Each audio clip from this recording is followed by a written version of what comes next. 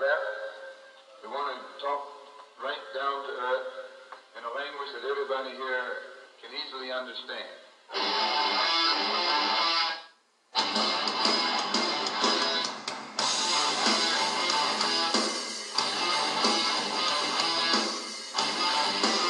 And welcome to another edition of Morton's Law.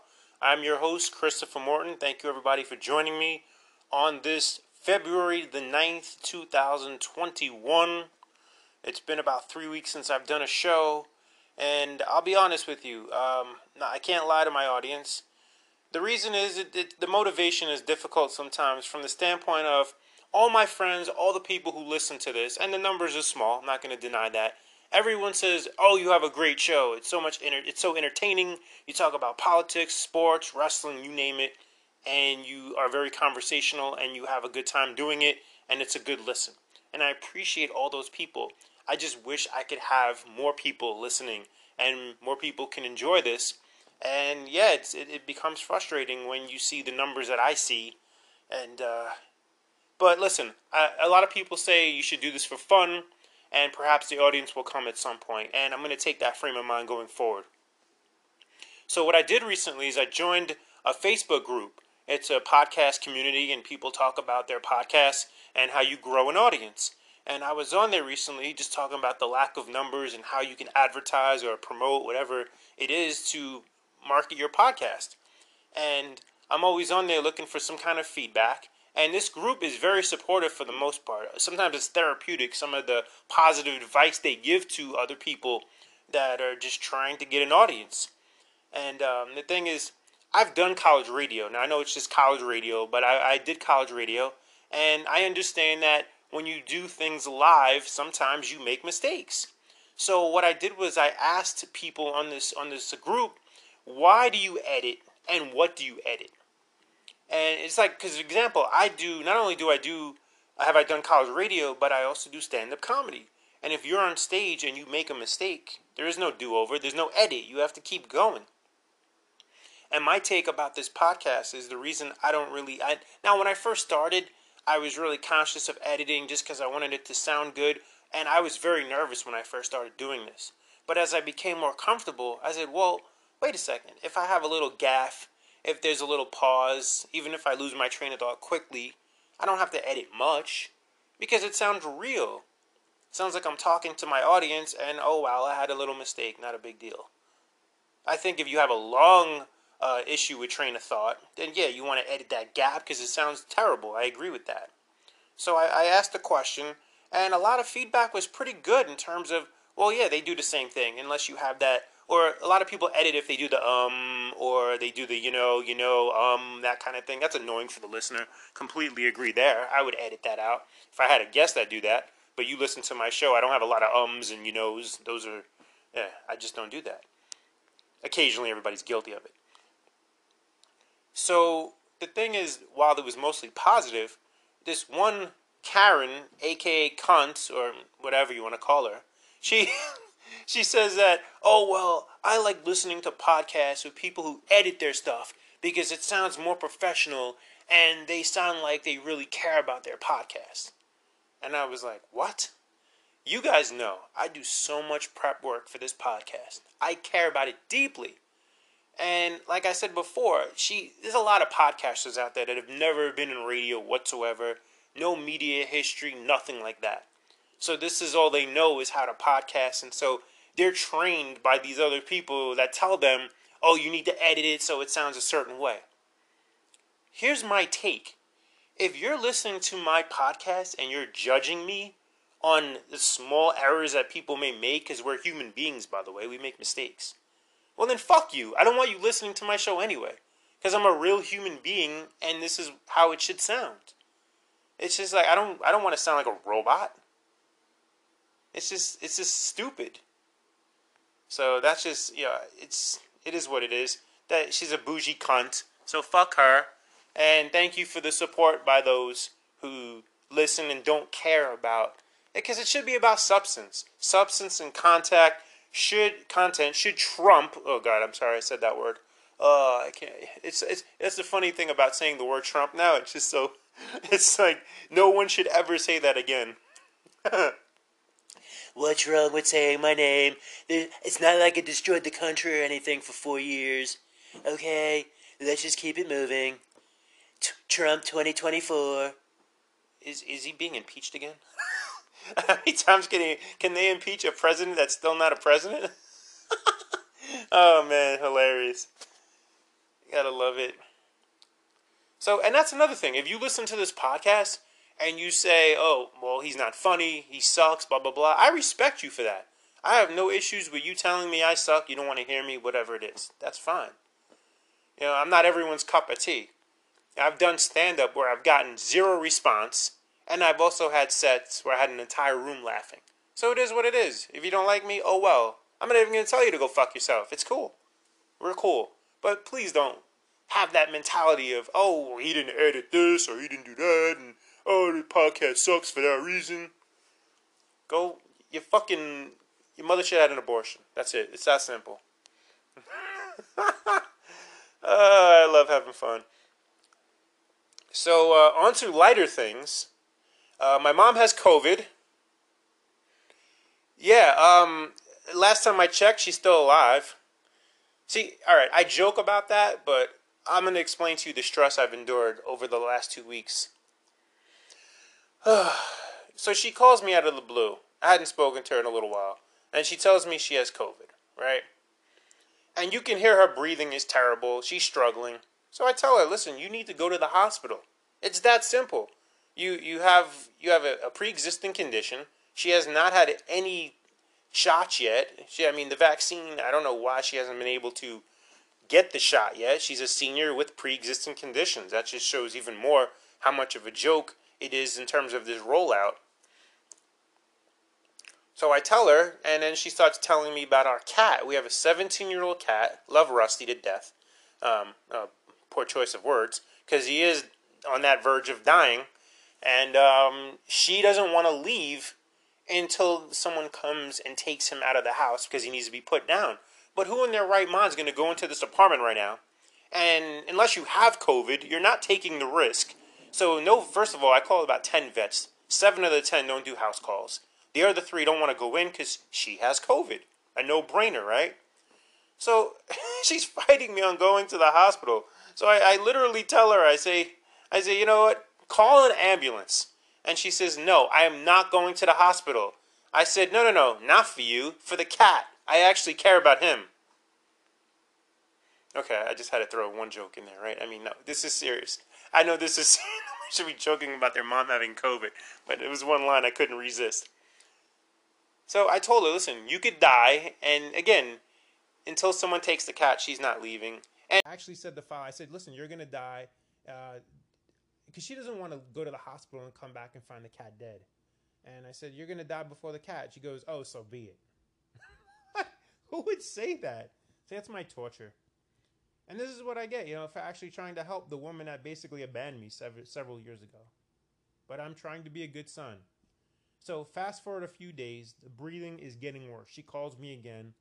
And now I have a bunch of people saying you should just call an ambulance for her. Maybe they can convince her to go to the hospital. So I do that. I was on the phone with 911 for like 5 minutes trying to explain how difficult of a person this is you're about to encounter. Like this might be the most difficult challenge of these people's lives, to go into her apartment. Oh, what a headache.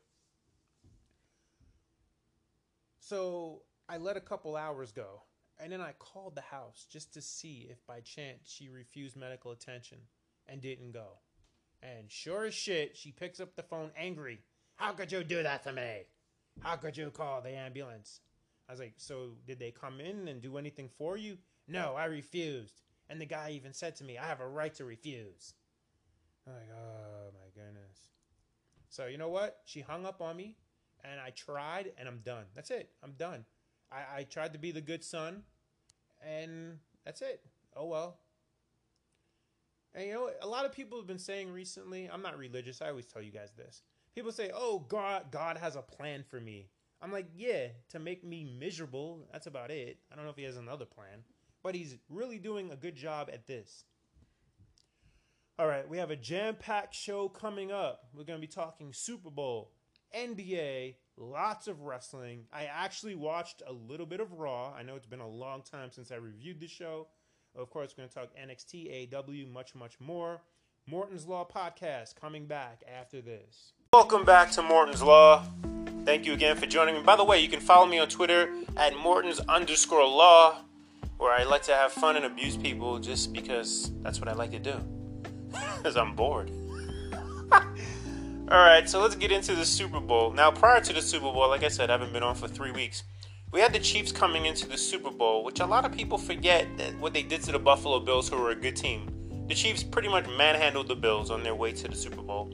And then the Bucks kind of did the same thing to the Packers on the road. Again, Aaron Rodgers coming up short in a big spot. People can make all the excuses in the world. Granted, he had another amazing regular season, winning another MVP. But once again, home field advantage, Aaron Rodgers dropped the ball. There's no way to sugarcoat it. You can make, again, people, there's so many Aaron Rodgers apologists out there that need to just see the reality that he's almost like the Clayton Kershaw of the NFL, okay? It's just pretty much a fact, yes. One championship in how many years for Aaron Rodgers? That's it. Only one Super Bowl appearance, by the way. He hasn't even lost in the Super Bowl. So, it is what it is. So, on to the big game. Chiefs came in at a 3-point favorite.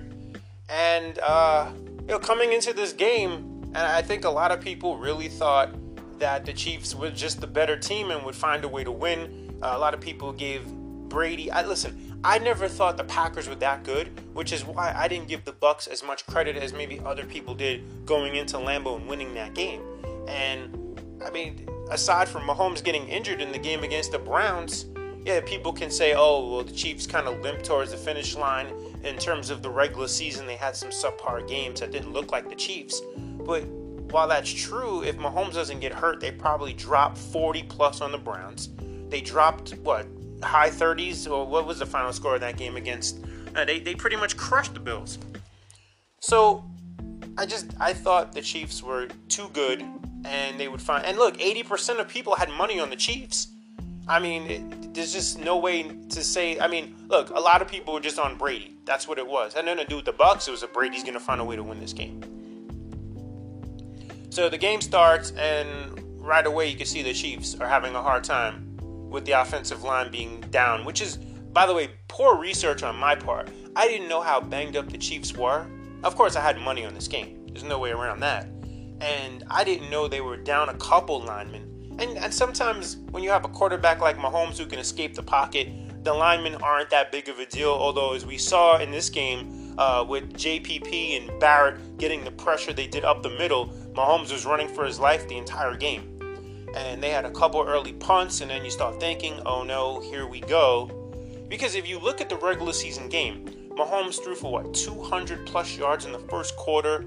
Tyreek Hill had almost 200 yards in the first quarter. But then in the second half, the Buccaneer defense adjusted. And the Chiefs had a couple stalled drives, a couple possessions, and they ended up winning 27-24. And it seems like the adjustments that were made in the second half of that game carried over to the Super Bowl. And then you have Brady to Gronk. I mean, listen, I have daily fantasy, and I started Brate because I've seen the success Brate has had with Brady. And out of nowhere, Gronk takes all his catches. Now, I know Brate was questionable coming in with an injury, but he played. And a lot of these guys have injuries, and they still play and have production. And I didn't see this coming with Gronk. I mean, Gronk turned back the clock, whatever you want to call it. Just an incredible connection they had throughout this game with the 2 touchdown passes. Had that incredible play before the half where there was the penalty, and a lot of people went nuts about the penalty. Look, we'll talk about that in a second. But listen, the Bucs defense is the difference in this game, okay? The discipline on defense is incredible. The game plan by Todd Bowles, I mean, you can't, listen, Jet fans are going to kill Bowles. They call him, Todd Toilet Bowles, whatever you want to call him. And now again, he may just be a really good defensive coordinator. Maybe he's not a head coach. We've encountered that many times in the past with all the Belichick disciples, okay? Some guys are just not head coaches. In fact, if you go through the league, There's not that many good head coaches. There's mediocrity everywhere. Who's a good head coach? Not many. So, I mean, listen, and not to mention the great defense. Because listen, Todd Bowles can lay out a game plan, but the players have to execute. And the whole game plan was about shutting down Tyreek Hill. You want to give Kelsey the underneath stuff, which is what they did. Kelsey had, 10 catches? That's what they did. But they doubled Tyreek Hill, and they took away any deep ball. And throughout the game, as we saw, no other wide receiver stepped up. Nothing from Pringle, Robinson, Sammy Watkins had 1 catch. Just nobody else stepped up. And that was it. And not to mention, there were a couple of drops. Now, Tyreek Hill had a difficult catch to make in the end zone. I want to say, all right, he should catch that ball. I argue with people about making catches and how difficult they are. When a guy makes a great catch, like, oh, wow, that was a phenomenal catch. You shouldn't kill the guy when he doesn't catch that same kind of pass. But people do. And it's usually regular people like you and I who don't play in the NFL and don't understand the difficulty of the catch. We just know more than everybody else. All right, that's what people do. So, I mean, look, and that's another thing. Going back to the penalties. So many people that don't know sports. I even argued with a friend of mine who does know sports. They said, oh, well, the call on on Evans should not have been a penalty. You cannot trip the wide receiver. Now, again, we cannot guarantee that Evans would have caught that pass. We don't know.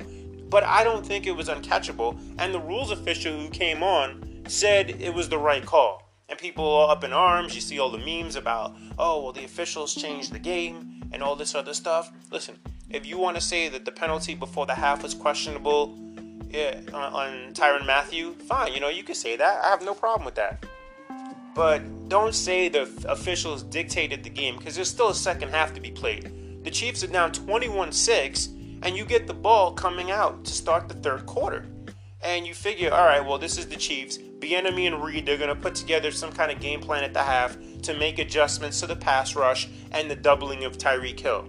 And what do? They come out, and they same thing. Nothing changed. Nothing changed. Their drive stalled. They had a punt. Or did they get a field goal? I think they got a field goal in that first drive. Pardon me. Yeah, it was 21-9. So I stand corrected. But, yeah, I mean, even Romo said coming out of the half, he said they have to max protect and take deep shots with Hill. But Tampa Bay just never let it happen. And the Bucs ran the ball effectively. Not only did Brady have a big game with Gronk, but Fournette ran it well. Jones ran it well. They had a lot of success running the ball and a great game plan second half with the lead to just take the air out of the ball. No reason to pass. And people talk about the Mahomes injury, the foot, or the toe, specifically the toe he's going to have surgery on. I'm sure he probably already had surgery on that toe. But the thing is this. That pass rush, as it was coming through, we saw Mahomes multiple times running for his life. I do not believe, even on a healthy toe, anything changes. I don't believe it. I mean, the reversal, everything he did while he may have been in pain, I don't think would have changed if he were healthy. So that's what it is. I mean, and look, this game, a lot of people talk about the commercials. I'm not going to go into the commercials. I don't really care much, but people say they were more entertaining. And you can make a case the commercials were more entertaining than the game, because once this got ugly and you knew late third quarter, early fourth, the Chiefs are not coming back, it just became, oh my goodness, I know so many people turned it off. Yeah, I mean, listen, nobody, and I mean nobody, would have predicted the Kansas City Chiefs to score 9 points in a game. If these two teams played 10 times, and you can debate this all you want, I'm inclined to believe that the Chiefs probably win 7 of those 10 times. And this is just one of those times. Now again, maybe if the Chiefs are healthy at offensive line, this is a different game. I don't know. So kudos to that defense. Kudos to Brady. Listen, the GOAT, it's really not debatable anymore. If it has been recently, people will always throw Montana's name out there, of course. 4 Super Bowls. But, 7 rings in 10 appearances for Brady. It's incredible. And people talk about Mahomes. He basically said this game motivated him to go forward and just have success. Of course, he's going to. It's not like everyone, Patrick Mahomes is done. No. As they said during the broadcast, Nance made the point, he's going to be back many times with this team. Unless they get major salary cap issues where they have to get rid of people and then the team isn't the same. But, yeah, the Chiefs have a great future. I mean, listen, the Bills are going to be there going forward. Josh Allen, incredible quarterback. If the Chargers ever get some people around Herbert, another great quarterback in the AFC, yeah, it's going to be a lot of fun. And we'll see what the Dolphins do. I mean, they have some potential there, too. And moving along now. Listen, you guys know I'm a Bears fan. I got to talk about this because this is bothering me. I'm hearing all these reports about Carson Wentz and who he's on the table to go to. People talk Indianapolis because he can reunite with Frank Reich, who was the OC in Philly. And then there was talk about Deshaun Watson being traded multiple places, even being traded for Tua to Miami. And now apparently Watson might be staying put. We'll see what happens there. But if the Chicago Bears, Ryan Pace specifically, goes and trades any future first-round picks for Carson Wentz, I don't know if I'm watching next year. I might be done as a fan until Ryan Pace is no longer the general manager. I can't stomach the thought of this mediocre quarterback, Carson Wentz, who is slightly, and I say slightly, a cut above Mitchell Trubisky. And you can disagree, debate that all you want. A lot of people have fallen out of love with Carson Wentz, and then not many were in love with him at the beginning anyway. So I am not a fan of this move. If the Bears make it, I will be livid. And listen, I want Dak. I know it's hard to get Dak because he's gonna look. The Cowboys should throw him pretty much a blank check. Let's be honest. Dak's numbers are incredible. I think he's underappreciated, to be honest with you. And now coming off the injury, though, people are going to say, oh, well, what Dak are we going to get now? Is Dak's mobility going to be limited? So a lot of that will factor in. But if I'm a Bears fan, I want Dak. I would give up. Not for nothing. I know it's salary cap related. If I could trade Khalil Mack to Dallas, I would take Dak in a heartbeat. If they did a sign a trade. Again, complicated with cap issues. Moving along, Jared Goff. This is an interesting trade here. The Lions send Stafford to the Rams, and the Rams also gave up multiple first-round picks, which is a lot. I mean, oh my goodness.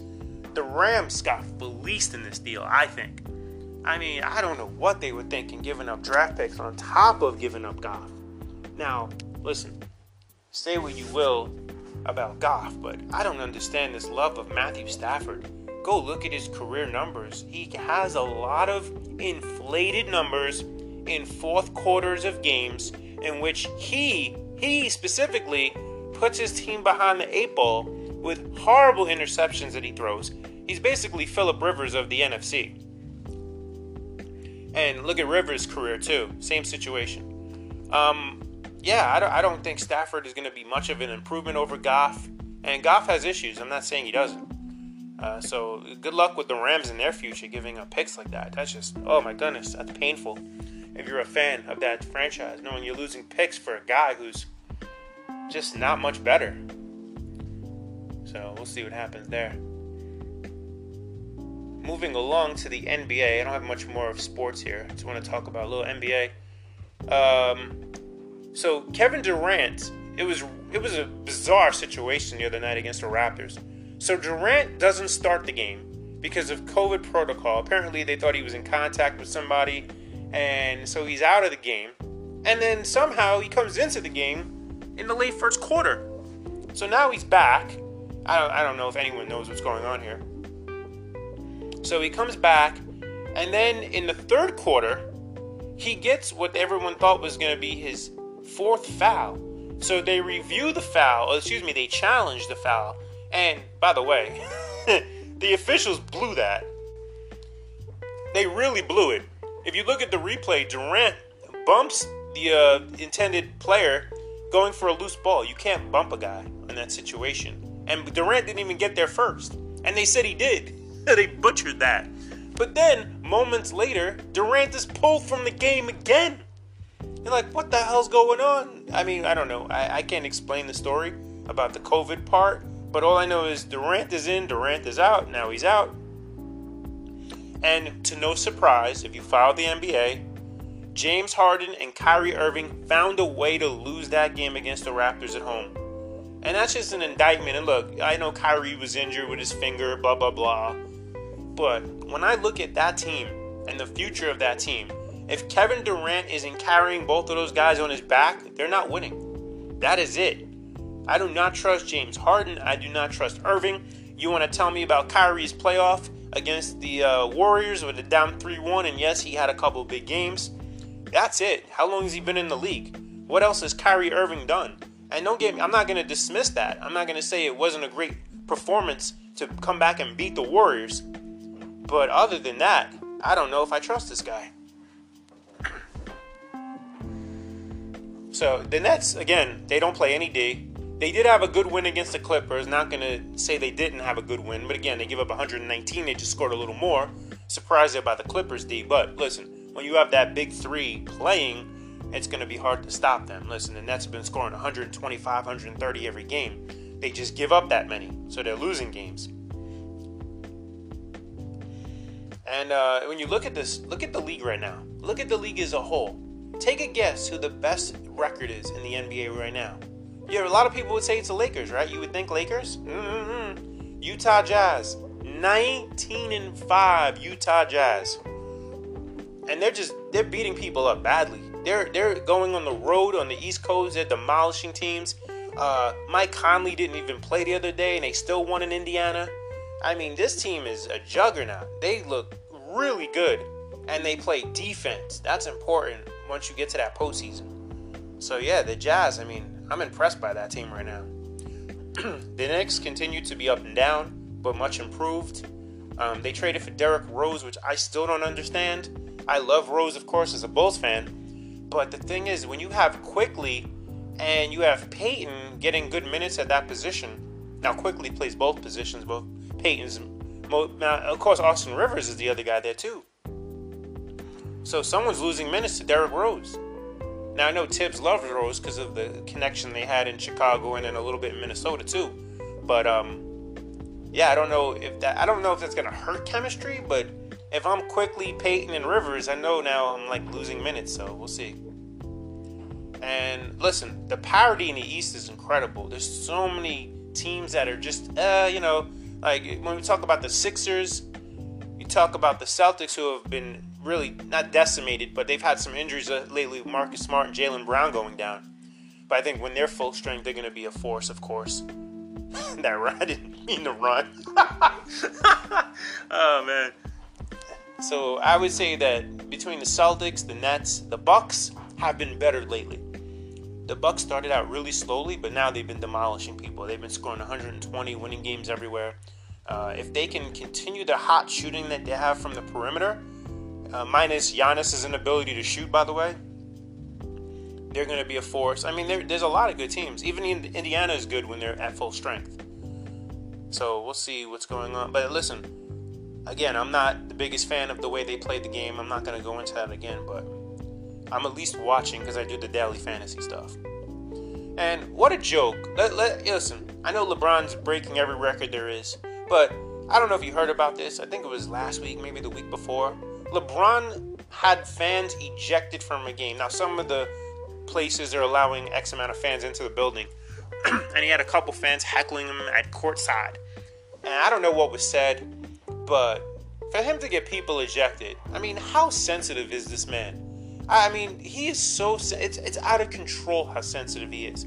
I mean, when you watch his games, when he gets fouled, he acts like he got shot. How about the fact that you got to see his face sometimes when he gets fouled. It looks like he's about to cry. I mean, oh my goodness, I can't stand him. I mean, if you remember back in the 80s and early 90s, there was a famous heckler named... What was his name? Robin... I forget his last name.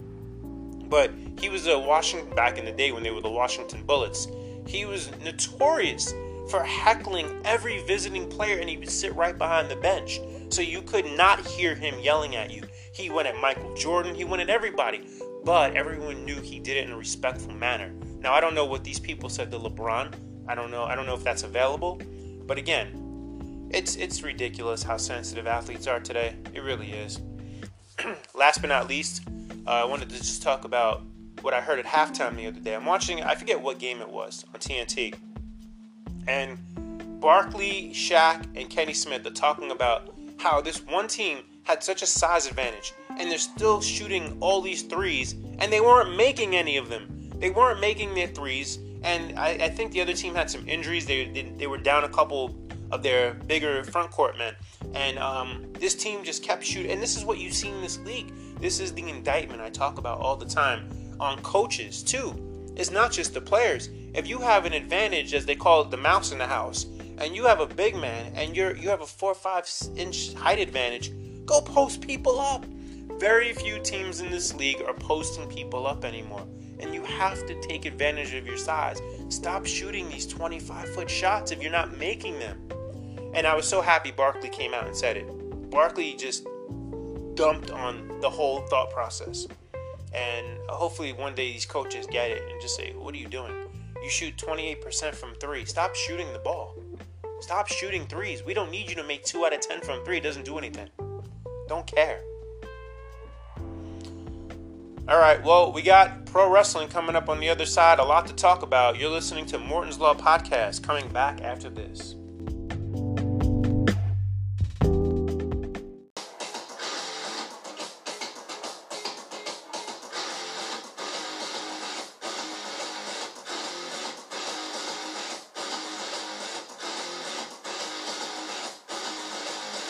And welcome back to Morton's Law.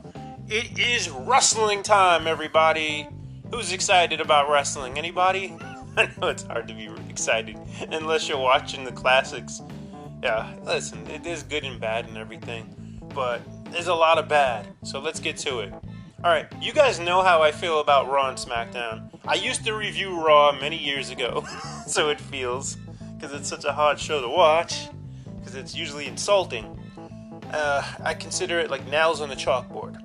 However, last night I'm texting with Valerie Lynn from the Valerie Lynn Show that I've promoted here. You guys should check that out when you get a chance. And she's texting me that she's actually watching Raw. And I asked if she's doing so at gunpoint, because that is the only way I would watch Raw. Until she says the following: Keith Lee is going to wrestle Matthew Riddle tonight. And I went, what? And I became really excited. And not because of her, but because of Riddle and Lee, partial homo. Okay, I mean, listen, I've seen their matches in Evolve, so I know how good that these two guys can wrestle, and I thought if WWE doesn't ruin it, we're going to get a really good match to watch. And I thought, okay, I was like, it is the road to WrestleMania, so I figure I'll give it a chance. How bad can Raw be after all? Maybe you change. Listen, if you go watch the show every 4 or 5 months, maybe you're going to get a good episode here and there. I don't know. So I was like, okay, we'll see. So Raw, I'm not going to review the whole show. I'm just going to tell you what I got up to so far. Because I could always give you the rest of it next episode. I'm going to try and do another one next Tuesday, by the way. So we start the show, and Scrap Iron Adam Pearce is now, that easy for me to say, is now on camera personality. And for those who don't know, Adam Pearce, the former NWA World Heavyweight, okay, the dark years of the NWA, he did win the championship, though, to be fair. And of course, a lot of people know him from Ring of Honor, too. So, like, wow, I know he was an agent for a long time, and now he's on camera. So he's there talking about, I guess, the Elimination Chamber match, and out comes Shane McMahon. And here's the thing. Shane has been on a hiatus, according to commentators, right? He hasn't been there in how long? I don't know.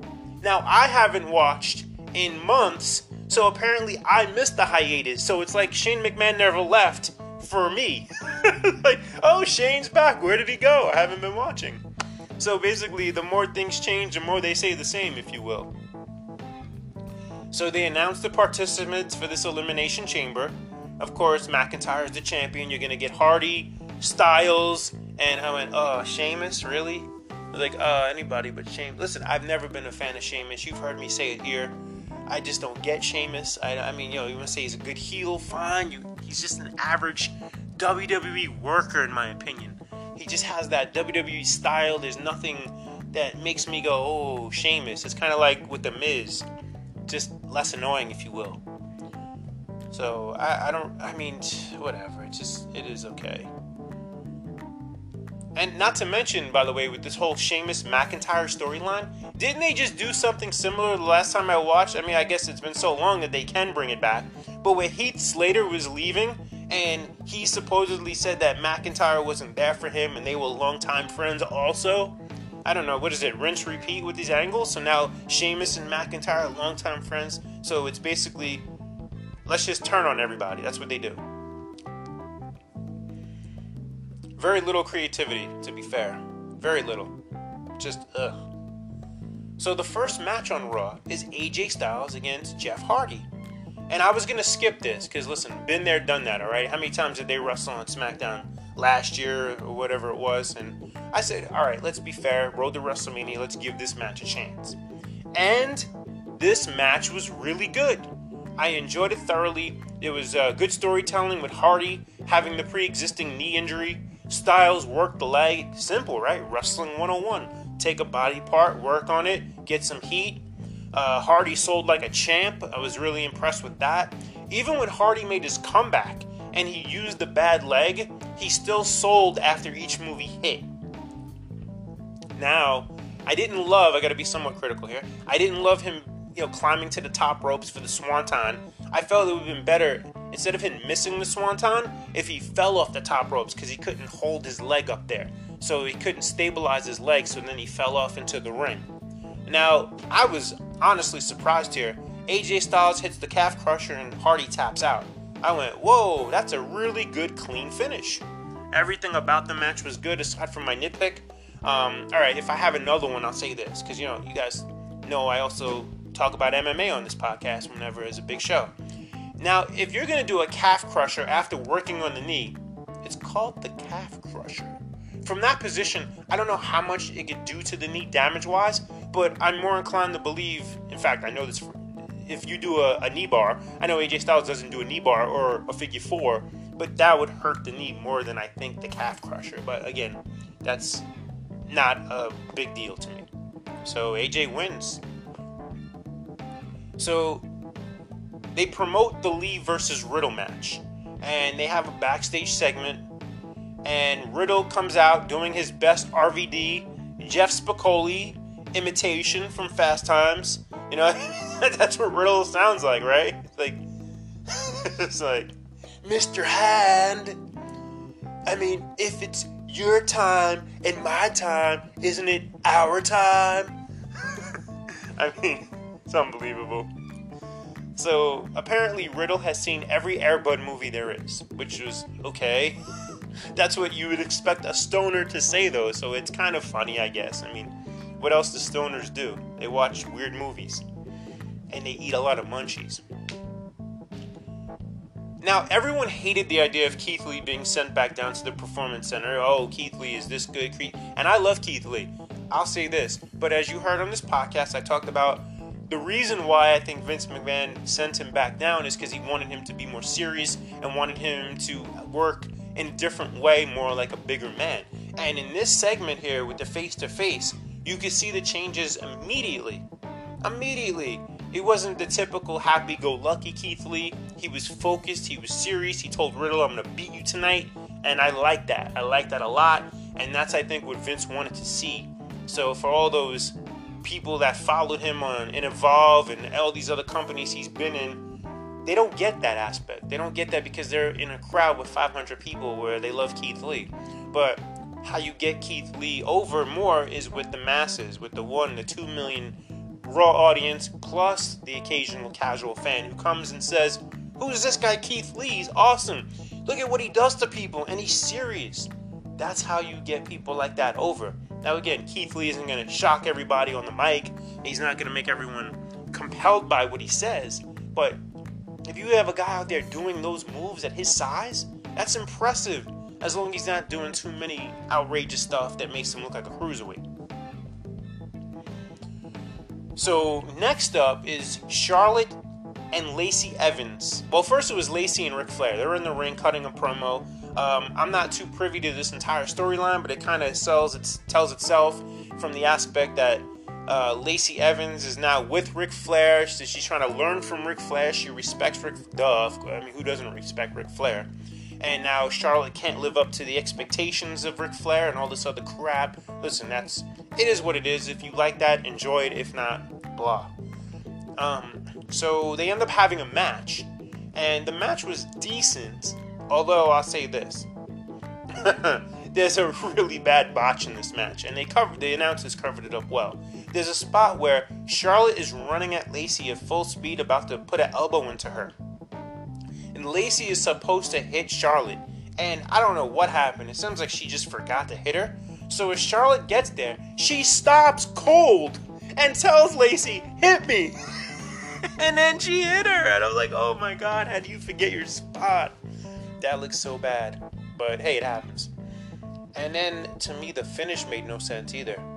So, Charlotte tells her father, watch this. She was setting him up that she was going to do something. She runs to the corner, and she starts laying vicious elbows.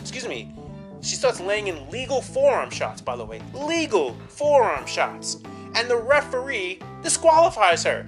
And I went, what? No 5 count, no illegal punches, and she got disqualified. Am I missing something? How is that a disqualification? What are they doing? So that was that. So Edge cuts a promo about who he'll be challenging. Obviously, he showed up at Raw. He showed up at NXT with Finn Balor, which was really good. And I didn't see the Roman Reigns face-to-face on SmackDown. He actually called all the titles world titles, which now, I know one of them is the Universal, but I've been forever saying that the NXT title should be a world title because unless I'm mistaken, it's been defended on 4 continents. So yes, the NXT title should be a world title, and it isn't. So, and then, who can ruin a segment better than The Miz? Nobody. So The Miz comes out, I get nauseous, and then Edge proceeds to cut one of the best promos, talking about how serious he is about winning this title, how it means more to him, and all this other stuff that I don't remember verbatim, but he just put Miz in his place, and Edge came out looking like a superstar. It was an incredible promo, as only he can do. And listen, I support Edge. We'll talk about the Royal Rumble in a second, because I want to go back a little bit and talk about that. So, the next match was Damian Priest with Bugs Bunny. So they come to the ring against Garza. Listen, Garza was initially with that trio back when I was watching, and now that is pretty much done. I don't know what's going on with any of those guys. Well, I know what's his name is back in NXT, but yeah, none of that really panned out. So Bugs Bunny, I know his name is Bad Bunny. I just can't believe there's a guy named Bad Bunny. And there was a lot of outside interference, and then Priest ended up hitting the finish. So what I'm going to do is this. I started watching the Riddle and Keith Lee match, and I was impressed. These two guys were going at it, and it looked like a serious match. Riddle pulling right away for an armbar, and Lee hit him with this incredible move. And I didn't finish it just because of time. I wanted to get this podcast out tonight, so I'll go back and watch that match and review it, and give you my thoughts on how that match went down with Riddle and Lee. So just moving along here with the Royal Rumble. Listen, that women's match was 20 times better than last year's. Dude, last year's match was so boring, and I felt like nothing happened. It was just a snore fest. This match and the finish, oh my goodness. You can't say enough about how they did this finish with Bianca Belair winning. And listen, she truly deserves it. Bianca Belair is a superstar, and not just to use that word as everyone does in WWE, because not everyone is a superstar, but she is. And I don't need fans to chant that she deserves it, because she does deserve it. She's that good. And her post-match emotions were genuine, and just it's really easy to root for her. And I really hope she does win at WrestleMania, and she should. There's no reason she should lose at WrestleMania, whichever champion she picks. The men's match this year was okay. I mean, we talk about there not being a crowd, even though, of course, in the Thunderdome you see the people. We just don't really hear them. We hear fake crowd noise. But this match lacked. I mean, the first guys in, Edge and Orton, was cool, 1 and 2. You had a couple moments. You had the nostalgic moment with Christian and Edge in the ring. But for the most part, a lot of forgettable moments. You had Edge pretty much hiding a lot of the match. Listen, I know his age and I know he's not going to work the whole match. And no one really works the entire Royal Rumble match anyway. But I just feel like there were pockets where you're like, where's Edge? Oh, he's in the corner hanging out. Okay. But the finish here was also perfectly done because Orton got injured and he left. And you thought Orton was done. But if you watch wrestling, you know Orton was coming back. And sure enough, Orton comes back. He hits the RKO. And then Edge still throws him out and wins. And for those who had seen what was, quote unquote, the greatest match ever, and then Edge getting hurt, this was the perfect storytelling. And that's the thing, you have to be honest. When you see great storytelling, and WWE did a great job here at this Royal Rumble by having Edge win. And like I said, we still don't know who he's going to challenge. I would be inclined to believe, if he's a face, he's going to want to challenge the heel, unless they take the title off McIntyre at Elimination Chamber. I think it's going to be Edge and Roman Reigns, which I think is the bigger profile match. I'm not sure what heel could beat. If Sheamus wins, I hope Sheamus doesn't win, but I don't know what other heel, because AJ's a heel, but you could do AJ and Edge, you could. So I'm not really sure what they're gonna do in that aspect. Moving along to NXT. All right, let me get this straight. I'm trying to understand this here. Help me understand this. So Pete Dunne is somehow getting a title shot before Karrion Kross. Didn't he actually lose to O'Reilly twice, Pete Dunne? Not once, but twice. Or am I mistaken? And Kross never lost the title. So why is Kross essentially climbing the ladder to earn another title shot? He beat Damian Priest. How does that not put him directly in line ahead of Pete Dunne? What has Pete Dunne done? What has Pete Dunne done to deserve a title shot? I don't think he has. It's so stupid how they book these days. It's like a guy coming off a losing streak gets a title shot. I didn't understand that at all. And now, did I miss something? Because did Santos Escobar say something about Karrion Kross? Because you have Scarlett out for the match. Escobar in his cruiserweight title match against Stallion. Kirk Stallion. Okay, I don't know who he is. I don't know if he came from Evolve or some other indie. I'm not sure. I think it was Evolve. So you have Scarlett, and then the match ends. And now Karrion Kross comes out and he gets in Santos Escobar's face. Isn't this how you kill your monster, by putting him in a ring with the Cruiserweight Champion? And nothing against Santos Escobar, El Hijo de Fantasma. Listen, he's been in there with heavyweights before if you watch Lucha Underground. In fact, these two guys are linked to Lucha Underground. Although Kross didn't have a bigger role because he came at the end of Lucha Underground, really, as the White Rabbit. If you remember that. But, these two can have a good match. I'm not saying they can't, but why is Kross waiting for his title shot so long? And when is he going to get it? I don't know. But overall, NXT lately has been really struggling to give us anything compelling. When you watch NXT, you start thinking, okay, what is this? What am I watching? This show used to be really good, and now it's just kind of blah. And people will argue with me. I have friends who argue all the time. Oh, well, it's great wrestling, but it's not compelling. Yes, it's good. I'm never going to tell you it's not good ring work. Everybody knows how to work. They're all properly trained, but you gotta still care about something. You gotta make me care. Why am I watching this? And then I'm not gonna talk about ratings, but why else are people more watching AEW, as much of a train wreck as that show can be? There's more interesting things going on. Talk about that later.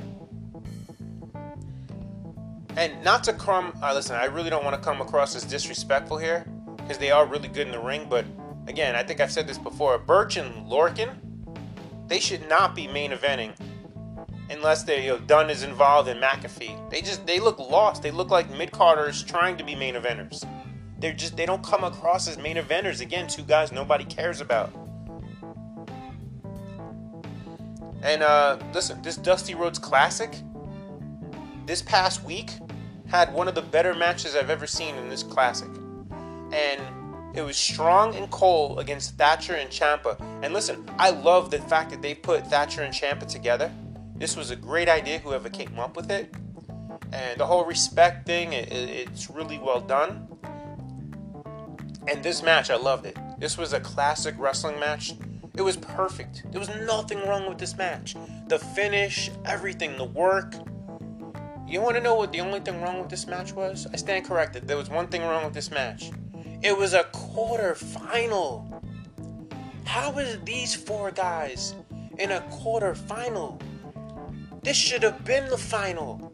This match should have been for the Dusty Rhodes Classic Tournament final. Listen, if you like the grizzled young veterans, I'm sorry, I don't care. Two more guys I don't care about, just like Fandango and Breezango, I don't care about them, Birch and Lorcan. These four guys I cared about. MSK is still young. MSK should not be winning this tournament. They shouldn't even be in the finals. Maybe I don't know. Listen, the brackets could have been better where you could have set it up where these four could have been the championship or the final. But I do hope that, listen, Thatcher and Ciampa winning was really cool. The fact that they had them win, considering they are a new team. And I hope they win it. I really hope they win the tournament now. I tweeted this to HBK, Triple H, Jeremy Borash. I think that, listen, if you turn on the other channel, you see the leg slapping. For those unfamiliar, people, when they hit leg kicks, they slap their leg. And it's what creates the sound. However, those in the past, and even some present, know how to hide it better so you don't just see it. If you see the guy slapping in front of his thigh, well, I know what he just did to make that sound. A lot of guys, Shawn Michaels specifically in the past, would slap the inner thigh so you don't really see it as much unless you're really looking for it. But NXT's starting to have some issues with that. I'm noticing some guys slapping, and look, if they're in the PC all the time, you would be inclined to believe that they're being told all the time, hide your leg slap, we don't want to see it. So that's my little nitpick of the week for NXT, along with it being not so compelling. Let's move on to AEW. I'm going to talk about a few things during the last few weeks, but more specifically, let's just focus on last show. The Battle Royal with the tag teams in it was really good. I enjoyed it. Not going to knock. I know a lot of people didn't love it because Battle Royal sometimes can be just chaotic and nonsensical. But the fact that they had Jericho and MJF win makes sense. I like that. Plus, you have the continued frustration from Sammy with MJF. Now, I think this would be entertaining and interesting in terms of how they break these guys up eventually. Would be when they do the tag team title match with MJF Jericho against the Young Bucks. If Sammy comes to ringside and quote-unquote accidentally costs MJF the tag titles by coming to ringside to quote-unquote help, and then that backfires and the Young Bucks win, and then you could finally have Jericho now turn on Sammy too, so where it's not just Sammy and MJF, Jericho turns on Sammy, and then Sammy becomes a babyface, which I think is where they're headed. Sammy looks like he could be a really good babyface going forward. We'll see. Now, here's where Tony Khan drops the ball with booking. Alright, it kills the credibility of your company and your so-called sports-based competition when you announce the following. Joey Janela is going to get an opportunity. I hate saying opportunity. He's going to get a title shot. By the way, I wish they would stop saying opportunity. Now they got me saying it. Next week this week now, today's Tuesday, it'll be tomorrow night, against Darby Allin. And I went, what? Excuse me, who is Joey Janela beaten to deserve any title match? This makes zero sense and turns people off. How do you care about Joey Janela? Remember the time he's in the main event against Omega? What are you doing? Now, the only way this works is if you do the following. Team Taz jumps Janela before the match. I feel like that's been done before, but it is what it is. And then you have Hobbs or Starks take his place. Then you can have some screwy finish with Sting coming down, and then Darby keeps the title. You could do that. But, and a big but, a Rikishi-sized but, you have to have Darby and Sting left laying. Because that's the only way you're going to make Team Taz get over a little bit more if you don't have them winning titles. You just got to leave Darby and Sting laying. Darby should be a bloody mess. I don't know if you want to make Sting bleed. It's up to them. The worst wedding ever. I don't know what they were doing here. I don't know what the plan was.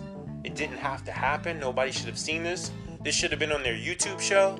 But this was a total waste of TV time. I don't know what it did in the rating. I'm hoping it failed miserably, because this sucked. Miro on the mic, it was so bad. He absolutely sucks on the mic. The only cool part is when you had the crowd doing that song that was on SNL back in the day. What is love? Baby, don't hurt me. That's the only cool part of the whole segment. But, awful segment. Just so bad. Okay, the main event was really good. I love this main event. The Good Brothers, Omega, Phoenix, and Pac involved. This was really good. Now, as you're watching this match, how good was Rey Fenix in this match? He was showcased as a star. The moves he hit off the rope, I mean, next level. Every move he nailed. Now, Phoenix has been guilty in the past of botching some of these moves, but he was so good. And then, out of nowhere, the Good Brothers hit the Magic Killer and beat him. Why did you just beat the guy who looked like the star of the match? This is, again, Tony Khan. And listen, people talk about, oh, well, it's the Good Brothers from Impact. You can't beat them, or you have to make them look strong. But did we need a winner? They could still look strong without having a winner. Why did you have to beat someone? I mean, you could have easily done a double DQ. The ref throws the match out. Something simple. So then after the match, a masked man appears and attacks Moxley. And then he reveals himself, and it's Kenta from New Japan Pro Wrestling. Now listen, there's been rumblings about New Japan and AEW working in a relationship, and it appears to be the starters of such.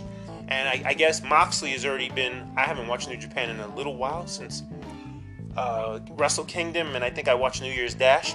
So I think it sounds like they're setting up Moxley against Kenta. I don't know if it's going to happen here or there, but it's going to happen at some point for the United States title. Now, this was... I mean, Kenta hit the GTS, and that was pretty cool the way they went off the air. He left the ring. But I was thinking, again, talking about how you beat Rey Fenix here. I'll give you another finish that would have made sense besides a double DQ. Here's what happens. Ready? I mean, you could have the ref bump, or you could have Callis come to ringside and distract the ref. And then Kenta hits the ring with the mask on, takes out Moxley with the GTS. The Good Brothers pin him, and then you get the reveal that it's Kenta. And it would make more sense if Kenta cost Moxley the six-man tag. That makes sense. You could say I'm nitpicking, that's fine. I just think that's more simple booking than beating Rey Fenix. Because, alright, listen, if you're an AEW fan or a fan of wrestling in general, you just turn the show on. And you see Rey Fenix looking like a star, hitting every high-flying move. It looks so good. It looks like, wow, who's Rey Fenix if you don't know him? And then you beat him, like, this guy's a jobber who just got some cool moves off. That's why you don't beat Rey Fenix there. It doesn't make sense, some of the things they do. But like I said, Tony Khan, schizophrenic booking. Well, I'll give Khan credit for this, though. The fact that he went to go buy some of the 80s music, as you hear the song with Jungle Boy. And I guess we're going to hear some more music as we go forward now for wrestlers. And I gave Tony Khan credit on Twitter, because I hate the generic fake music that we hear in WWE. I mean, back in the day, like in the 80s, you would hear real music, and then Vince got cheap and didn't want to pay for it anymore. And if you listen to the network, everything from the past now is dubbed over with just horrible music. So if you're a wrestling fan and you go watch the network right now, you would think these guys had the worst music ever if no one told you, oh, by the way, this is not their real music. So if you're a kid, you wouldn't know. These guys came to the ring with real music, and it was awesome. And now if we go back to that, especially in AEW, that's going to be a lot better to hear real music. I think, anyway. So kudos to Tony Khan for doing that. Now, a couple weeks ago, going back really quickly, because I'm almost done here, it's really hard to take AEW seriously sometimes. They open their show with the Dark Order and this horrible former deathmatch guy, Luther, who looks like crap. I don't know how this guy is there. And then, you have -1. I get it. Listen, Brody Lee passed. I'm sorry that happened. Horrible. His son is out there. But what they did with the son was a little too much. I mean, that could have been done on YouTube. You didn't have to do it for a national audience. Oh, I tweeted, by the way. I tweeted that -1 is already taller than John Silver. I mean, John Silver is like 5'3", and people make a big deal out of him. How do you take the guy seriously? I don't know. People love him, though. He's funny, I guess. He's really cutting-edge comedy. So then, I think this was last week, one half of the Librarians, which is Peter Avalon, got repackaged as Pretty Peter Avalon. And I went, what the f*** are they doing? Pretty Peter Avalon. And of course he's wrestling Cody because Cody loves to wrestle job guys. And then, it's Jade, everybody. So Jade comes out, distracts Cody, and then Pretty Peter, let me get that right, low blows Cody. So Cody had already hit the crossroads and looked like he was going to pin Avalon in 20 seconds. And instead, we now get a 10, I don't know if it went 10, I'll be fair. But it was a longer match than it should have been against this dark show indie guy, Peter Avalon. And I tweeted Cody. I'm like, why do you have to take these job guys to 10 minutes every time? Remember what he did with Warhorse? It's like, what are you doing, Cody? He didn't reply to my tweet, by the way. I'm disappointed. I'm sad, Cody. You should reply to my tweets. Come on, bro. I don't hate on you unless it's warranted. I respect your ring work. As long as you're not doing too much dumb shit. Alright, well, that wraps up another edition of Morton's Law. Thank you, everybody, for joining me on this episode. Please, again, spread the word. I need more people listening. It would be fun to have. Please send reviews. And quick shout out to, like I said earlier, check out the Valerie Lynn show. Check out Box Seat Suck podcast with Tony Soprano. And the Workshoot podcast, Corey Richmond, Jason Brooks. Thank you for listening. And God bless gay sex.